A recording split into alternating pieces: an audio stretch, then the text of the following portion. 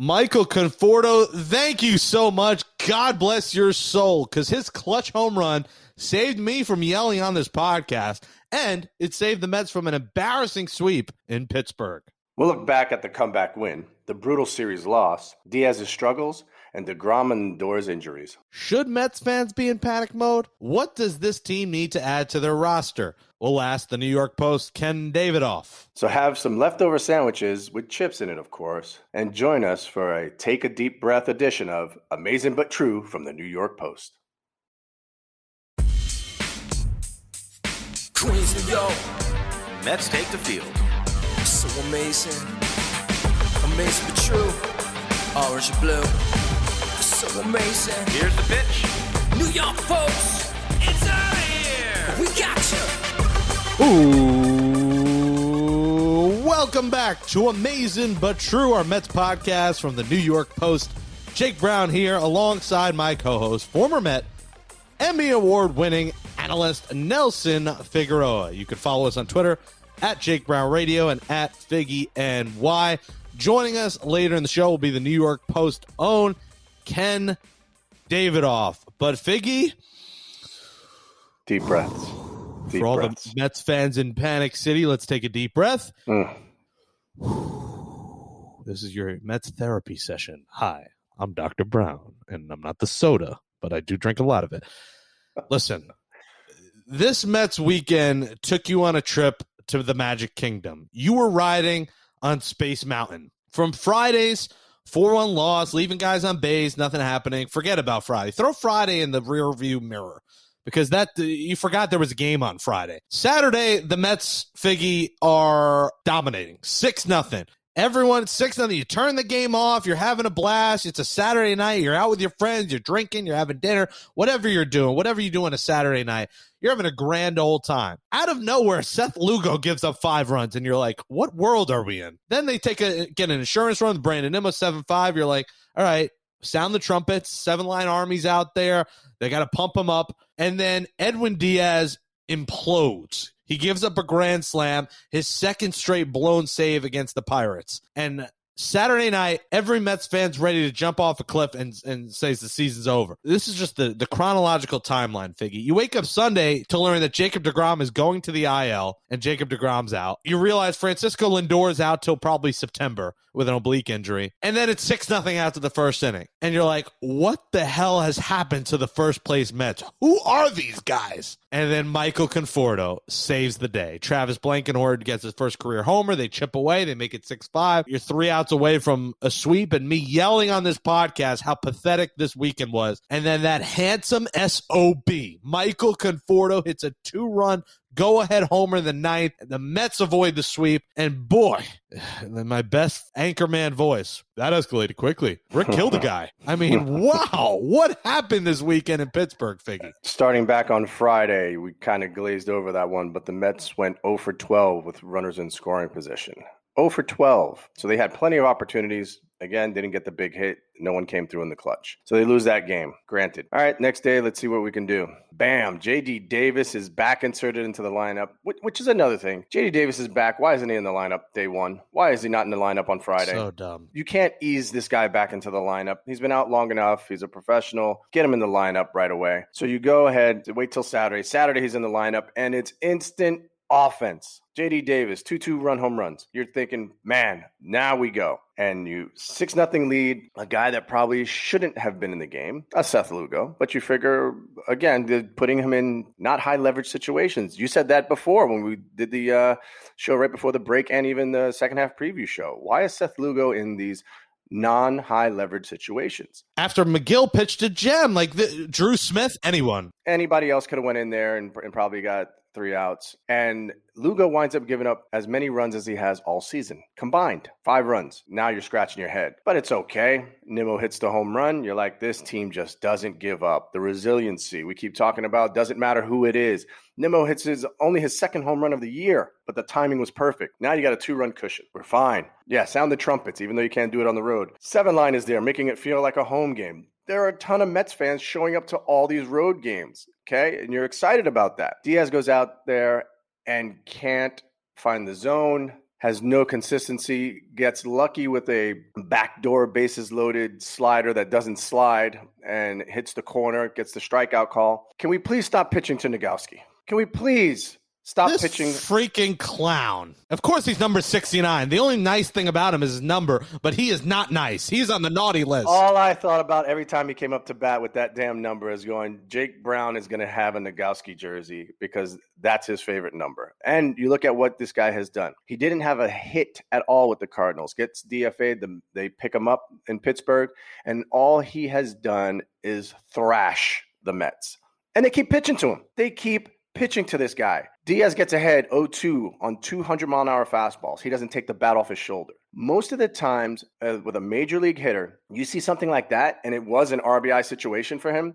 You see something like that, what do? You stay with that. You don't try and trick him when your slider is not working at all. And what do? They go to a slider, hangs right in the middle of the plate. Luckily, it was only hit 110 miles an hour and took out your third baseman. It hits off of him and pops in the air, so it's just an infield single. But my goodness, you had him just sitting there waiting. And you know he looked like he was waiting for a slider. He's waiting for a breaking ball. He's waiting for something slower than 100 miles an hour coming at him. Because with Diaz, you don't know if it's coming at his head or dotted on the outside black. Anyway, gets the second out. Now it's only Stallings. Let's see what he can do, right? Let's see if he can handle my fastball. He threw that ball 100 miles an hour about a foot in off the plate. Not by design. It got away from him, went up and in. I have no idea. Jake, I've never, ever, ever seen a ball get that far in and get barreled up for a 340-foot home run. Grand slam, nonetheless, to win the game. But you know one thing about Stallings. He is an all-or-nothing swing-and-miss kind of hitter, and what he's looking for is, I'm not going to be late on a fastball. He was stepping in the bucket, which means you're pulling your left foot out, opening up your hips, trying to drive the ball as far as you can, as hard as you can, because you know you're going to have one shot at it.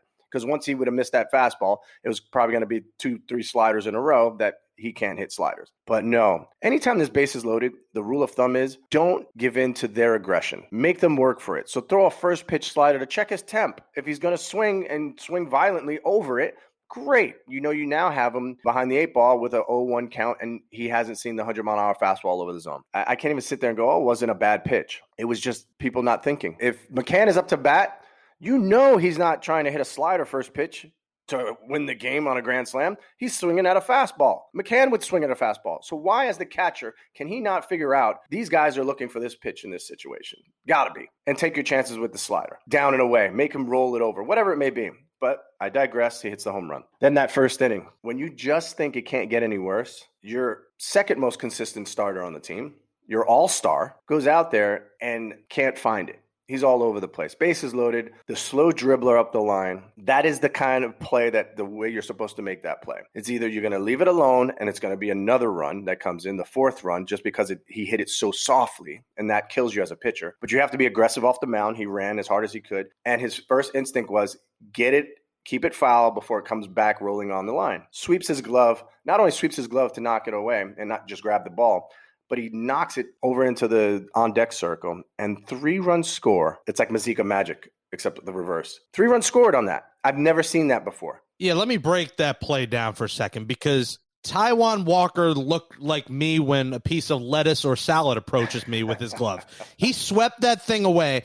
And then he argues, wait till the play is over to argue. It became a bad news Bears moment. The ball is on the on-deck circle. Why is that ball sitting there, Figgy? I mean, that is a disgrace. And Taijuan Walker's been fantastic all year.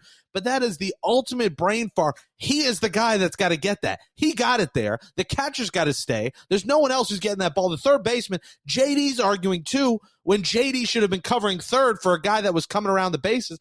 They're rounding the bases, circling the bases. It was literally out of a Little League game, a T-ball game, not even Little League. T-ball status, Figgy. Should have never swooped it away, play on, argue after, and that maybe would have been the difference in the series and would have been a sweep if it wasn't for Michael Conforto. And that's why Conforto's homer was so big, because if they lose 6-5 and the deciding run was because Taijuan Walker was fighting with the umpire, I would have been screaming today. We would have been outside of our minds, season over, panic city. Luckily, Conforto saved it, but that just cannot happen, what happened in the first inning. And thank God for 8 2/3 dominant shutout innings from the Mets bullpen, because Taijuan Walker has got to be better than that. He's got to know you can't do that. And hey, maybe Luis Rojas, he was right to yell at him. But guess what? The umpire was right when you look at the replay. That was you could say either way. You could have said either way. It was too close for the naked eye. It was too close for the naked eye, and he went with his gut. The umpire said it was in play. You realize, oh my God, it is a game of inches. And now with the HD and the replay, you realize it's a game of millimeters, not even inches, because things are that close in real time with everything happening. Umpire was definitely out of position. He's normally supposed to stand kind of right on the line to watch and see where the ball is. He was definitely inside the line, so his view was a little skewed as well. But they got it right. Taijuan Walker got it wrong and tried to make this play and flip the ball and just left the ball rolling around in the back. 0.1 innings pitched after the debacle that happens the night before, and now this bullpen has to go out there without a longer reliable pitcher like Lugo. Diaz is up in the air, not sure if you're going to use him again or not because he's probably reeling from what happened to him. And you're thinking 6-0, man, here we go again. And now they're going to get swept in Pittsburgh after splitting the series in New York, where we sat back and said 5 out of 7, easy. They're going to win 5 out of 7. And I feel like 90% of Mets Twitter and Mets fans turned the game off. I mean, the weather was so nice Sunday. You're like, I'm going for a stroll in the park. I'm sure you might. I am a miserable human being and decided to stay and watch it, and was also enjoying the comfort of the air conditioning inside versus the profuse heat where I needed sweat towels all weekend. And everyone quit on the team. The people that didn't quit were the New York Mets, and maybe Luis Rojas. You know, if you want an impression of what he might have said to the umpire when he was literally chest bumping him, it might have been a lot of you beep, beep, beep, you beep, beep, beep, beep, beep. And that's the kind of thing they kind of needed, and I think he had to do that. I think to kick some life into that team. And usually that's kind of like a myth that kind of thing works, Figgy, where, you know, the umpire yells and injects some life into that team. We've never seen Rojas do that ever. You know, Rojas he's a robot. He's the most mild-mannered guy. So for him to go and do that, it seemed like that might have kicked the ass in the team because the bullpen was dominant and the team chipped away and they got runs. You had a Blankenhorn contribute. You had Mr. Unclutch become clutch. He leaned into one in a new way. He actually leaned in and hit a home run instead of leaning in his elbow with Michael Conforto. So maybe Luis Rojas's, yelling tirade that got him thrown out after 1 out, I think he may have quit too, because I think he wanted to hit Permanente brothers early and get it out of that game and get his sandwiches in. It worked. It ignited some juice into a team that was literally lifeless. They were on life support after that first inning. Yeah, I mean, we talked about that before. Some of the just lethargic at bats, not good swings, just going through the motions kind of thing. Like, we're fine. It's the Pittsburgh Pirates.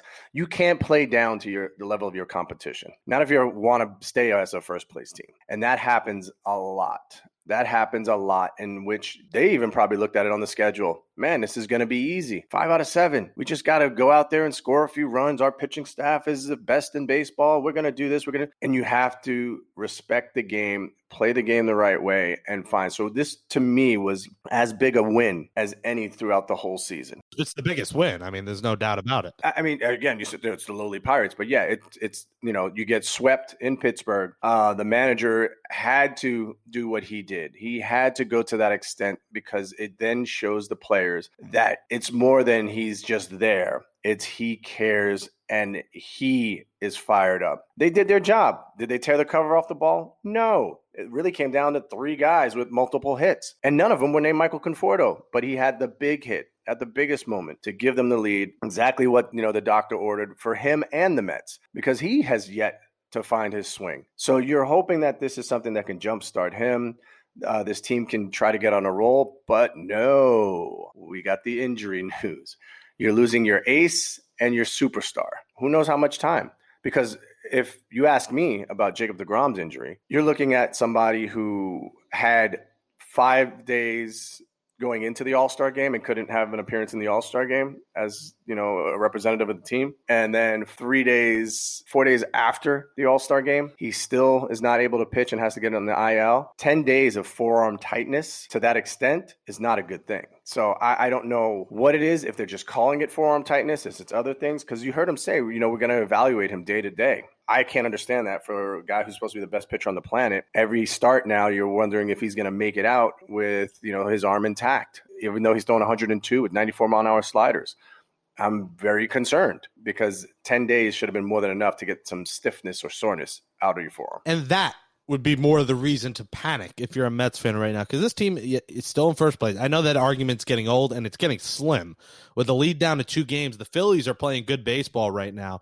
And the Braves are going for it. Despite Acuna Jr. being out, they went out and got Jock Peterson and Stephen Vogt. Both made contributions immediately and stepped on the field. Vogt had a big hit for them less than 24 hours after they got him. So they're going for it too. So the Mets have a lot of work ahead of them. The division, I'm telling you, it's going to get interesting now.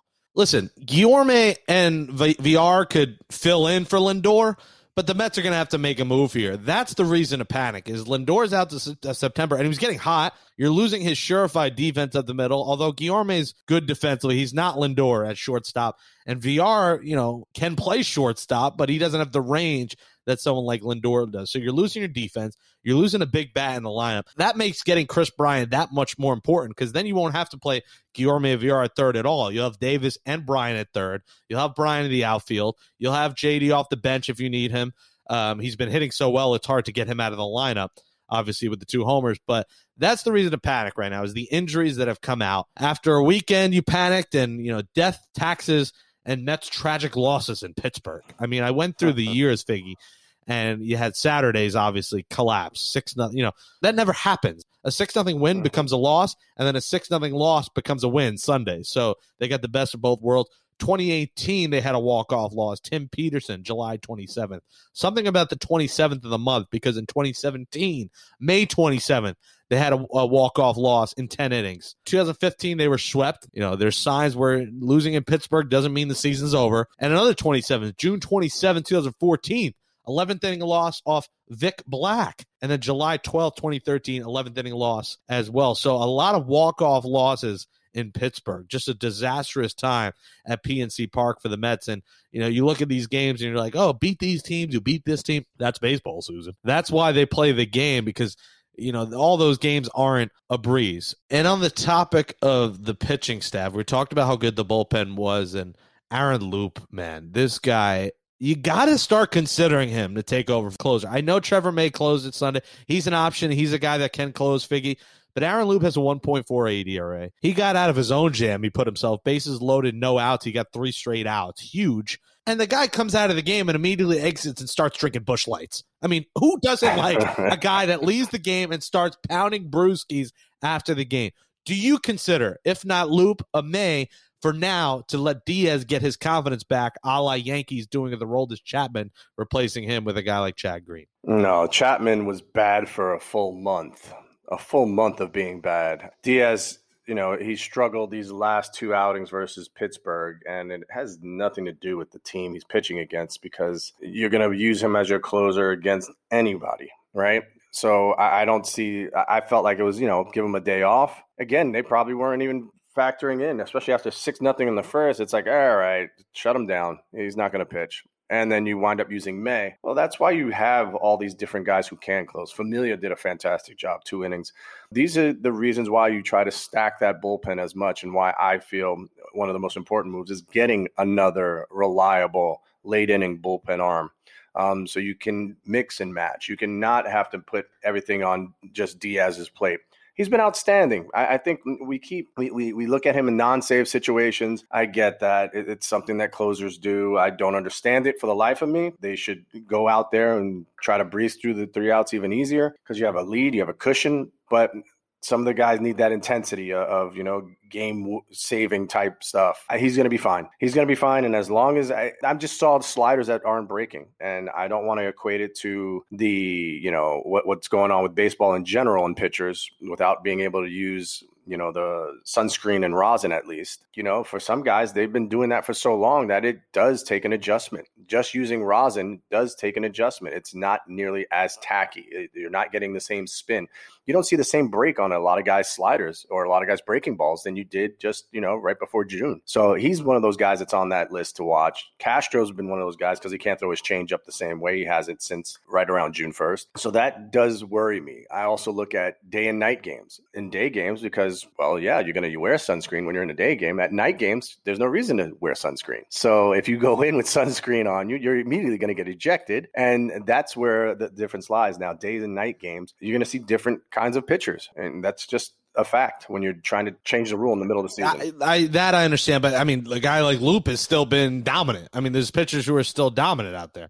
Absolutely, because there's pitchers who didn't have to use this stuff or have pitched a certain way for a while. Loop is the way that he attacks hitters and the angle that he attacks hitters from is much different than Diaz. But you're not seeing that same nasty, just steady, like clockwork. This is the way the ball's going to move. When he throws a slider, it's going to be, outer third of the plate and down and away, and just at 91 to 94. You're seeing hit or miss when these guys are throwing their breaking balls now. I mean, every single one of them. We saw more flattening out sliders between Lugo, even Familia, you had Diaz. You're seeing a lot of sliders that aren't sliding the same way. And that's the biggest pitch, hardest pitch for a hitter to hit throughout the years of baseball. You could get to AA, smashing fastballs. Once you got to AA or higher, the biggest change was professional sliders were the equalizer because they look like they're a fastball until the last about 10 feet, and then they make a turn. And whether they make a turn directly left or go straight down, it's always different from pitcher to pitcher. That makes it difficult for a hitter. I'm not seeing that same kind of bite, that same kind of nastiness. So that's where my concern lies. A guy that has that kind of nastiness and that kind of snap on his slider, Jacob deGrom's angle of his slider this year has been different. You just look back last year and the year before, it was more sideways moving. It moves down more now at 94 miles an hour. That means that's a lot more torque. That's a lot more spin you're trying to put on it with your forearm. And that's what's happening to him. You're seeing little breakdowns because there aren't many humans that can throw 102 miles an hour with a 94 mile an hour slider with that kind of consistency that he did. And so I don't know what it's going to take, but you got to find a way for him to get through the season and be his best at the end of the season, not be breaking down between innings and wondering if he's can hold the baseball the next inning. So I don't know. Baseball's getting for the Mets and for the pitching staffs, it's getting scary for a lot of them. This is uncharted territory with what they're going through with the rule change, which it was always a rule, but the unwritten rule of your team's using it, my team's using it. That's not something that's allowable anymore. And there's reason to panic here. The Mets ace, Jacob deGrom, is hurt and has been hurt several times this year, a couple trips to the IL, all kinds of injuries all around his body. Their closer, Figgy, I know you say you're not that worried. He's given up runs in 5 of his last 7 outings. He's given up 4, 2, 1, 1, 1. I mean, almost every time he's been going out there, he's been giving up runs. Clearly something's wrong here, and there's reason to be concerned. But for the fans who say, I quit, season's over, we are Mets fans. This is a movie every year. So many ups, so many downs, so many in-betweens. And this weekend was truly the perfect example of that. You saw the highest of highs with the comeback Sunday. You saw the lowest of lows an hour earlier with the first inning. I mean, in one game, you saw the high. Saturday, you saw the highest of highs. J.D. Davis, 2 homers. Nimmo, a homer. You get a homer. You get a homer. And then they blow a 6-0 lead. I mean, this is the life of a Mets fan, and you got to deal with it. Keep the faith. Keep the faith. You got to believe in this team. We've seen awful things. We're seeing it now. We're seeing all these injuries, but you got to battle through it. And you're still going to be glued to your TV, even to watch freaking Jared Eichhoff tonight when the Mets go to Cincinnati, and he's going to give up 3 or 4 homers.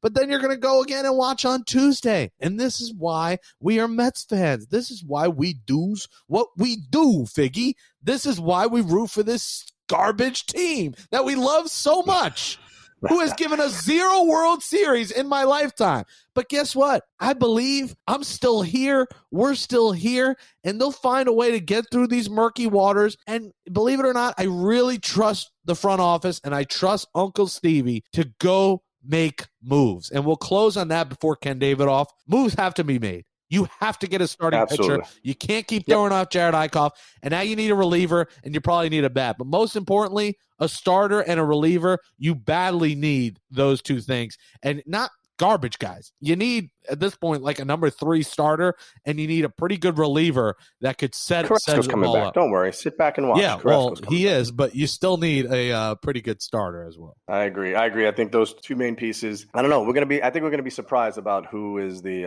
actual trade piece that they get, because Bryant comes in, you're going to sit J.D. Davis, you're going to sit Dominic Smith, you're going to sit Michael Conforto. I don't see that happening. I just don't. I don't know. I liked it. If J.D. Davis was out for the year, then yeah, great. I wish he Get could. Bryant. If Bryant could play shortstop, we are set. But I don't. I mean, maybe he could. Let's not He get hasn't crazy. tried. Let's throw him out. Let's there. not See what happens. Let's not get crazy. Let's have some fun. Let's not get.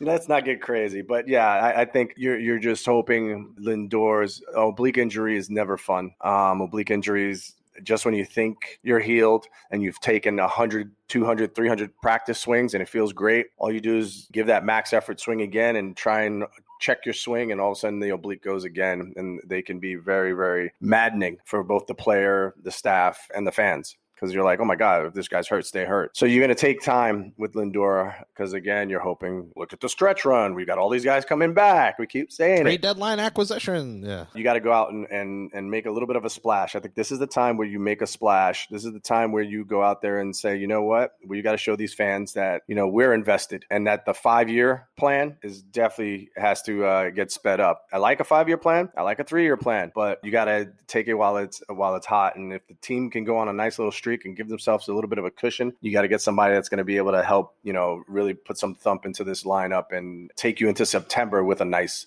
4 or 5 game lead at least. Amazing but True podcast, where we go from Space Mountain to Splash Mountain, all in one show. Make a splash, Mets. It's time. 69, 86, 2021 World Series champions. Here they come. Speaking of Space Mountain, I saw Space Jam over the weekend. Oh, boy. And my God, was it bad. And you don't go in expecting Space Jam to be like this Oscar-winning film. It's a kid's movie, but it was painful. And I don't remember. I mean, I saw Space Jam as a kid, but you rewatch Space Jam when you're older and you still enjoyed it. You enjoy the corniness.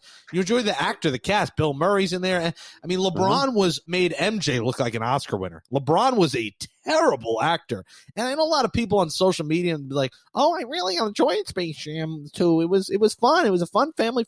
I'm like, did you watch the same thing? Because I'm someone who loves dumb and corny movies, and I binge watched High School Musicals 1 through 3 over COVID and loved every second of it. And I thought I would like it, and it was just brutal. Everything was all over the place. It was just got so confusing at times, and I didn't really laugh. There was no laughter in it. Live action. So the difference between LeBron's version and MJ's version, when MJ did it, it was something new, where it was like Roger Rabbit and those kind of things, where it was cartoons and live action, live actors at the same time. That was, groundbreaking kind of stuff. You would think all these years later, you'd be able to do it way better. Did you see Avatar? Did you see?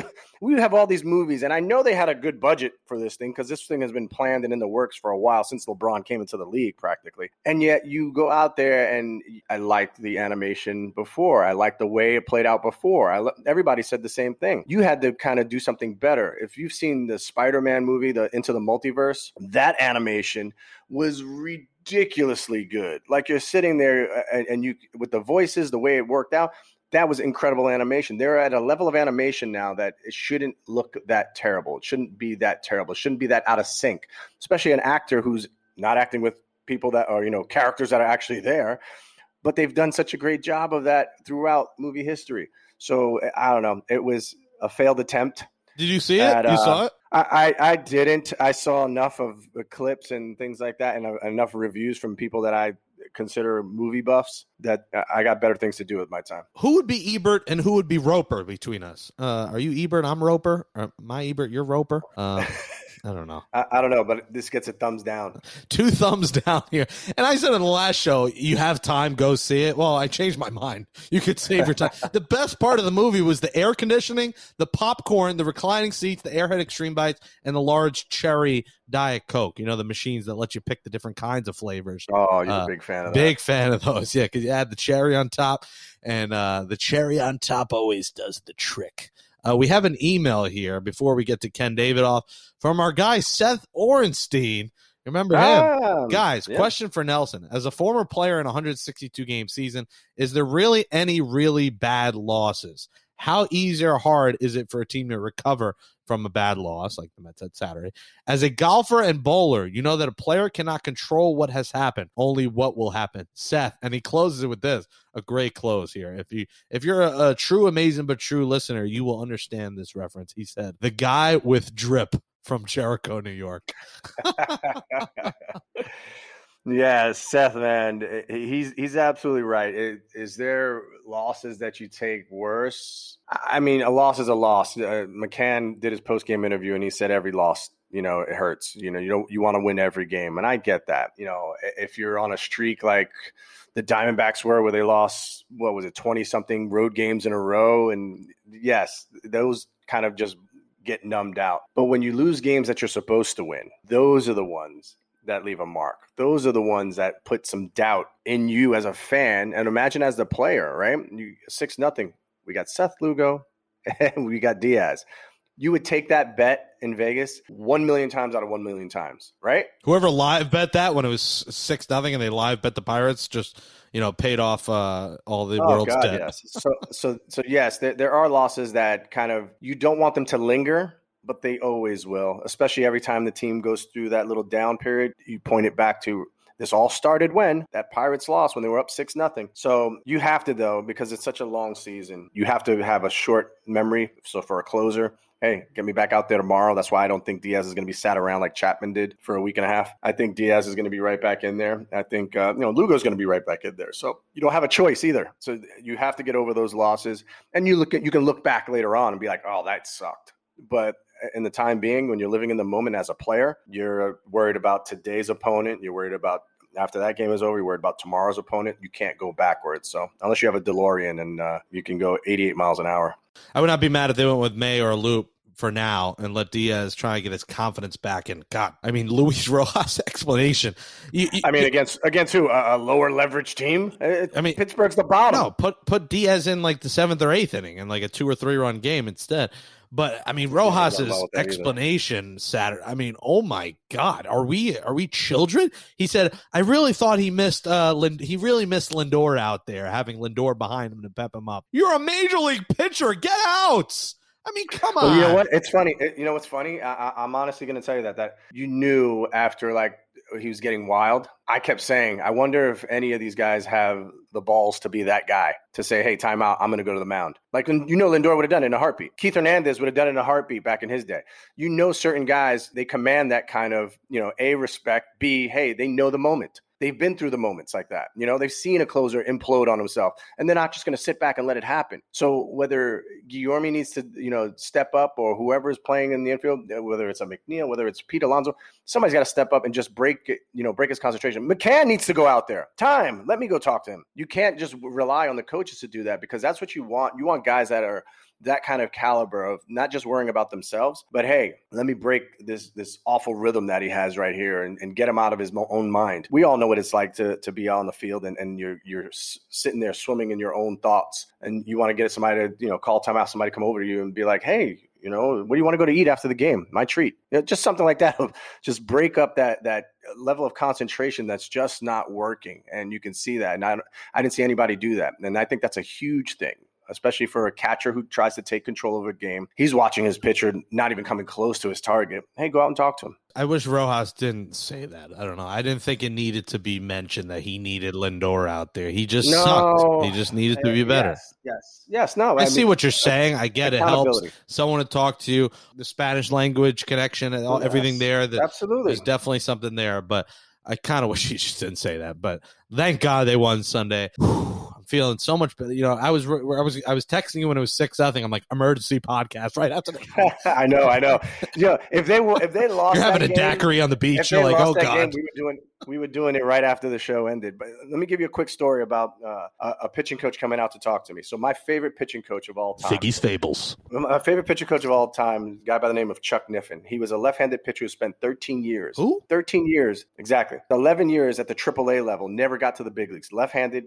They signed him back every year. Every year he did well in AAA, never got released, and yet they never called him up to Montreal Expos. This is who he was. So he helped me deal with a lot of that stuff where I wasn't getting called up and I was putting up good numbers. And he's like, this is what happened to me, so I could relate. So one day, there's a couple guys on. I get my second out of the inning. I strike a guy out. He comes out all of a sudden after 2 outs. And I'm like, what the hell's going on? So he comes up and I'm staring at right in the face. And he says, my wife's really mad at me. And I go, what? What are you talking about? And he goes, yeah. And he goes, she's pissed. She's not talking to me. And I go, what does that have to do with me right now? And he goes, oh, it's always about you. We can't just talk, right? I don't have problems. I get it. I see how this relationship works. And he turns around and just runs off the mound. And I'm like, what the hell did he just do? Why did he just do that? Turns out he tells me, I hate the manager. He was trying to get me to warm somebody up and I wasn't hearing it. I knew you were fine. He goes, and I just wanted to break up, where you were because I wanted to make sure that you were focused on the next hitter and not thinking about everything that happened that inning. So those little things, those little tricks of coaches and good coaches, players are able to do that as well. So I can relate to it because I laughed my ass off and then I went in there and I go, don't ever do that again. Basically, he went up to you. He's like, my wife left me, walks back to the dugout. and I was like, what does that have to do with me? He goes, oh, it's all about you. Listen, your response in that moment in 2021 has to be, sir, this is a Wendy's. That's the only way you respond to that kind of comment. Figgy's Fables, exclusive here on Amazing But True. We've talked a lot. We're going to talk next on Amazing But True. We'll tell you this, that the Mets face the Reds, Jared Eichhoff, Monday to be determined. The rest of the series, Thursday, off day, and then they're back home for a long homestand. Can't wait. Friday against the Blue Jays. My social life has not been as full without Mets games to go to. What do I do with myself? We need to return home, and a lot of games against good teams. Reds have been good. Blue Jays have been on fire. The Braves are making moves. They got 5 with the Braves. That is a monster series next week, especially if the Braves make some more moves, and that is the week of the trade deadline. So a lot of key baseball coming in the next 12 days that will determine a lot. So be locked into your TVs. Despite the pain they make you go through, the hair they make you pull out, if you don't have hair, the blood pressure that has to rise and the cholesterol that has to rise that makes Mama Brown mad, enjoy the ride. Enjoy Space Mountain. Joining us now for the first time this season, I believe he was on with us last season. It's New York Post longtime baseball columnist Ken Davidoff. You can follow him on Twitter at Ken Davidoff. Read his stories in the Post at nypost.com. And if you follow him on Twitter, you will be reminded of the Mets and Yankees prediction records. The Yankees one is not looking good for Ken. I think you said 97 wins. The Mets, what'd you have at the Mets, Ken? 92? 90 and 72. That's looking pretty accurate as of now. One good week away from being on target. Yeah, I mean, a good second half run, they get 90 wins, and they probably won't even need that many to win what has been a brutal NL East. You covered the game over the weekend yesterday, and what a win it was. Ken, I mean, that's a game that's a season-altering win and probably is a season-altering lose if you find a way to not come back from down 6-0 after what happened on Saturday. Jake, I could not agree more. You're right. Saturday night, you get the walk-off grand slam, right? Then Sunday morning, Luis Rojas, before he starts his Zoom pregame news conference. Hey, everyone, I just have an announcement. Jacob deGrom is going on the injured list. It's okay. And so then that happens. Then the bottom of the first, holy crap, that was historic. And then to come back and to post a win, that's a pretty damn big deal, I think. How emotionally invested are you in these stories? Because you got to figure the roller coaster of this weekend, and you're sitting there looking for stories to write, but these things are writing themselves right in front of your eyes. So how emotionally that roller coaster were you on all weekend? Well, for the emotions, Nelson, it's very selfish. I told my wife I'd be ready for our company at 6:00 last night because when the DeGrom injury and was announced, I said, all right, well, that's my column. Then the bottom of the first happened, and all right, well, that's my column. Then the comeback happened, and so I got very emotional because I got in trouble with my wife. I wasn't ready by 6. You weren't in Pittsburgh, so you didn't have Primanti Bros. But what was cooking for dinner that night? Oh my God, this guy and his food! It's unbelievable. Always about the food. It always comes around to food. We're 2 questions deep. We had wine and cheese with our company, and then we went out to dinner later. Oh, fancy wine and cheese, Figgy. You like that? That's like a restaurant, Astoria, wine and cheese. Pinky's out. Pinky's are you out. Are you a Primanti Bros guy? Do you like Primanti? It's funny, Jake. I've rarely made it to Pittsburgh all these years, just because with the unbalanced schedule now, and they never make the playoffs. So I haven't had too much Primanti Brothers. I feel like I've tried it once, but I'm not. It's not part of me. Well, we were trying to analyze. Starting today, I'm starting a new part of the show where. Whoever our guest is, or if Figgy obviously has played there, what food they have there. What's a good site to visit in Pittsburgh? Now, Pittsburgh is known for its views and Primanti Bros. I don't know what else they have there from the one time I went. Yeah, the Andy Warhol Museum is really, really cool. Mr. Rogers. Strong Museum. recommendation.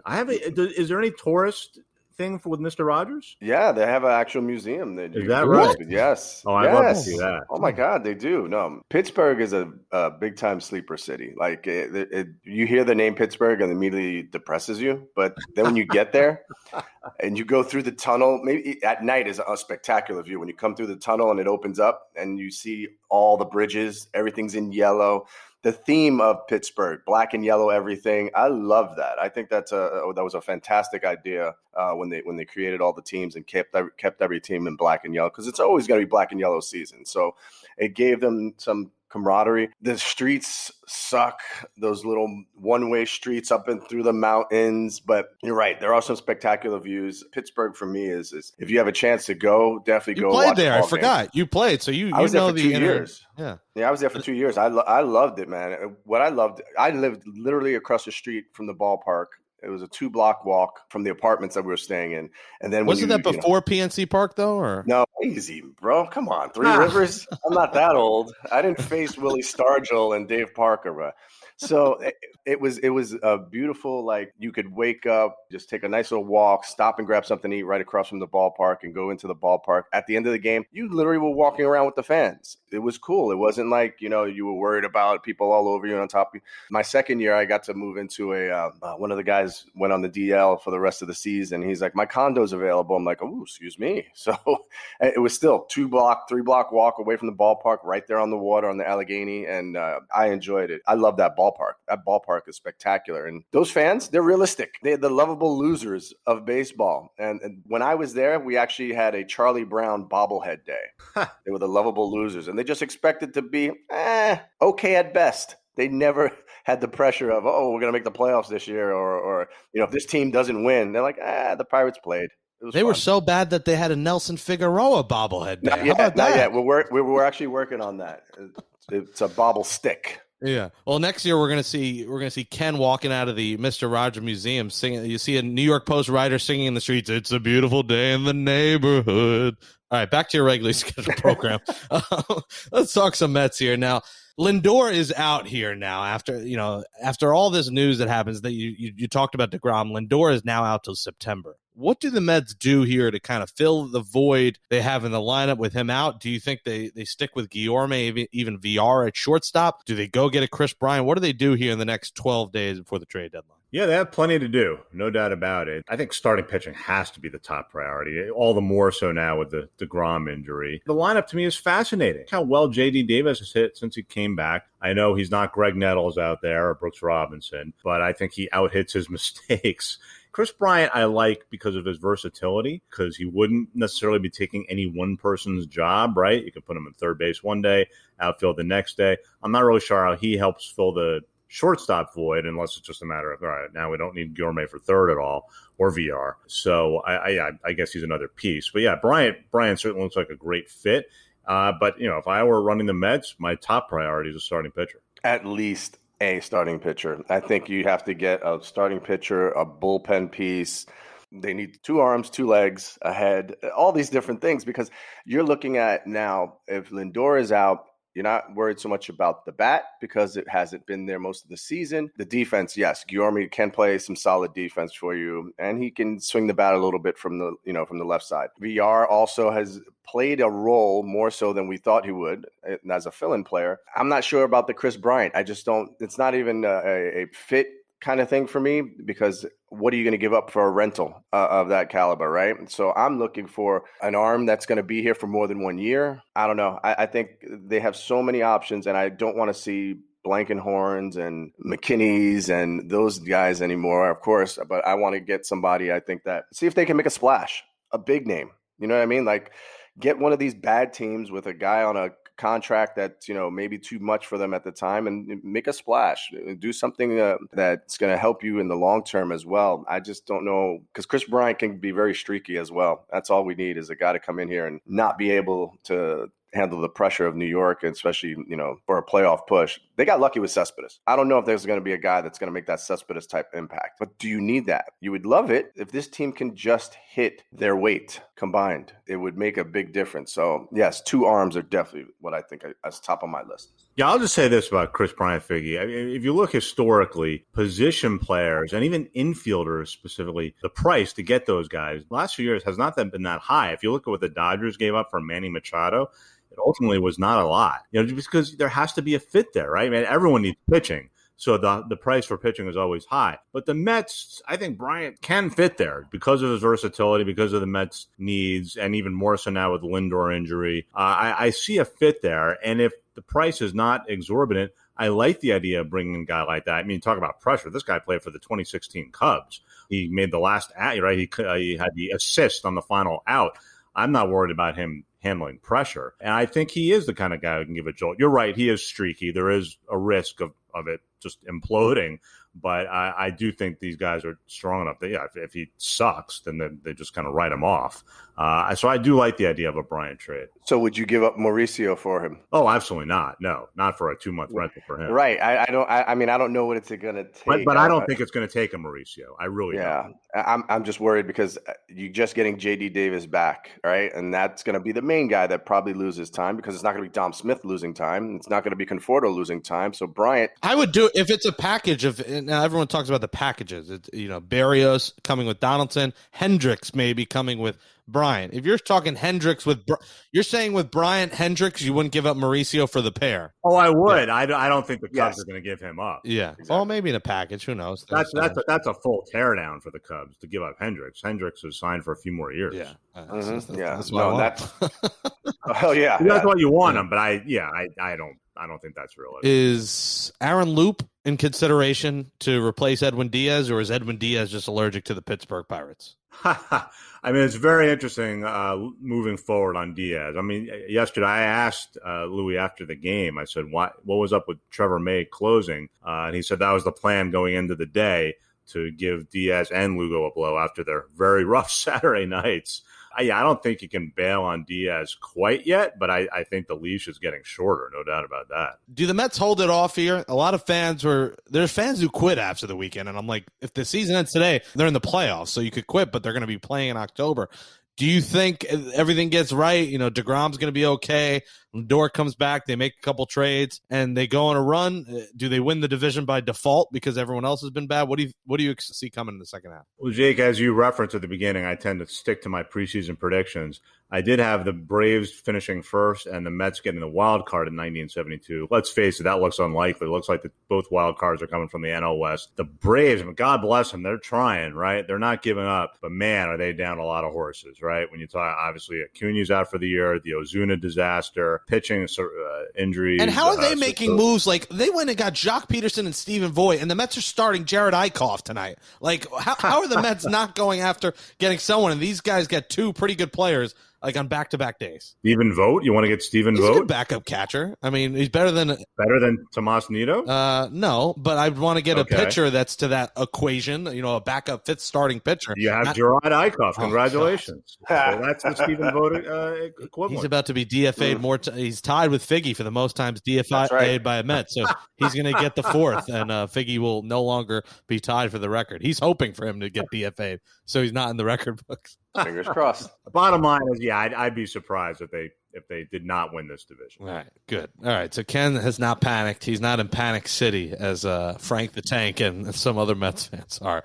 Ken Davidoff, follow him at Ken Davidoff on Twitter. Read his stories in the Post, nypost.com. Ken, appreciate you hopping on for the first time this season. We'll talk to you again soon. You got it, guys. Be good.